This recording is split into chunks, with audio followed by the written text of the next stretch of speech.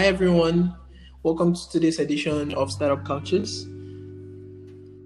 On the couch today, we have Wynand, the founder of Tented Adventures. Welcome, Wynand. Thank you so much for having me, and it's a pleasure being on your couch today. Yeah. So on Startup Couches, we have people like Wynand on the couch, telling us the journeys that led to building amazing products that they have in the market, talking to us about the impact that what they're building is having on our communities, and we learning from that, right? And so diving right into the questions, what is Tented Adventures and how does it work?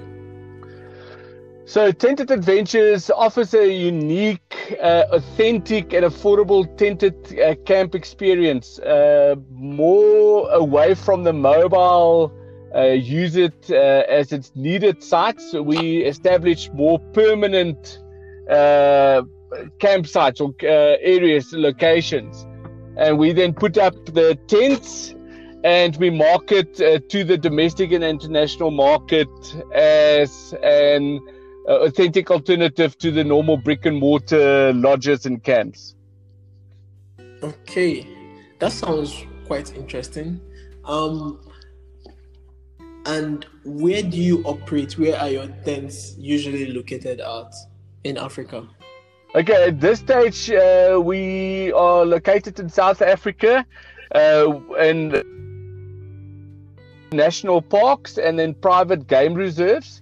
And as we are looking at expanding, and that's the reason why we're currently raising capital, our expansion is going into the SADC countries and South Africa, and hopefully in the next couple of years moving a little bit more north.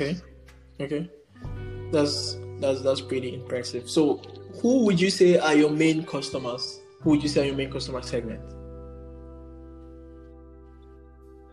Oh, well, pre-COVID, the international market, we serviced the Western Europe, so predominantly United Kingdom, France, Belgium, Germany, some from the Norwegian countries. And then South America was a big market for us, Brazil.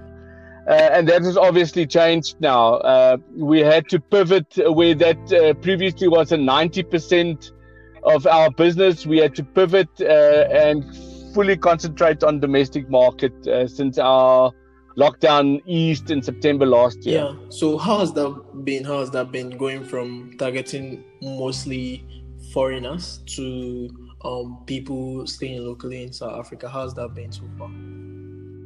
The difficulty prior to COVID, we were reasonably priced. We had to revisit our pricing structure and not take away from what we originally offered. So that was one thing that we were very, very conscious of, that we didn't want to be seen as, we're now offering a bargain basement product just because we need a few rands. We wanted to offer the whole package. We had to streamline some of our systems and look at costs, obviously. Yeah. So you raised around $2 million in funding in the past to expand operations and your core offering. I have two questions, right? The first one is, how has the past capital you raised, how has that capital injection helped with execution of the vision of Tented Adventure? And my next question is, how much are you raising now, and how far have you gone with it? Okay, so that capital, the first round capital that we raised, went towards establishing the 3 tented camps. So we have in total 25 tents in 3 different locations. Okay. Pre-COVID, we hosted 8,000 bed nights. Oh, wow. With a good revenue. Our 2019 revenue was $1.4 million. Oh, wow. And now, obviously, COVID happened, that we had a terrible knock, a huge reduction in occupancies. And it's turned around. Our new financial year, the projections are fairly good. I mean, we would look at about 40% of what we achieved pre-COVID. Okay. And the new funding that we're raising, we're looking at raising another $2.5 million now. Okay. and that purely goes to establishing 5 new camps in the next 14 months. All right. That's amazing. That's super amazing. Thank you. I would really like to commend the growth. Revenues of $1.4 million pre-COVID. That's a lot, and for for a business that raised $2 million, that's super valuable, to be honest, right? Yeah. What would you say is currently your 2 biggest challenges today? I'm guessing the process of fundraising would be one. Yes. Yeah, fundraising obviously today, and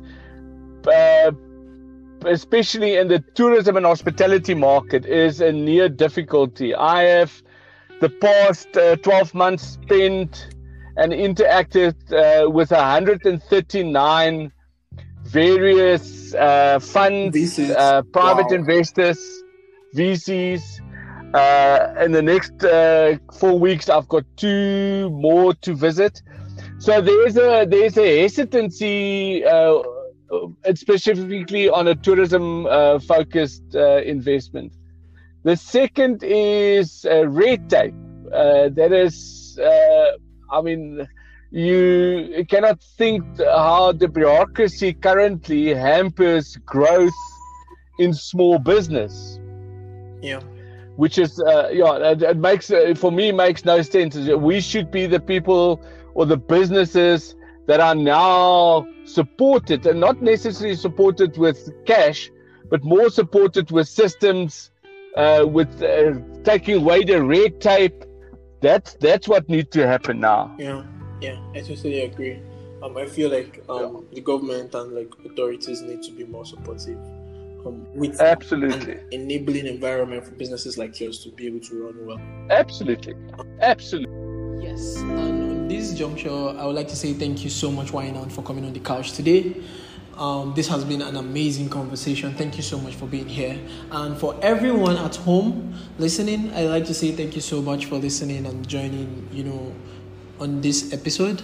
I hope you have subscribed and, shared this episode with your friends. You already know that every week we bring you amazing people like Wynand on the couch to share their journeys and the amazing products they're building and how it's impacting our communities, right? And so until next time, see ya.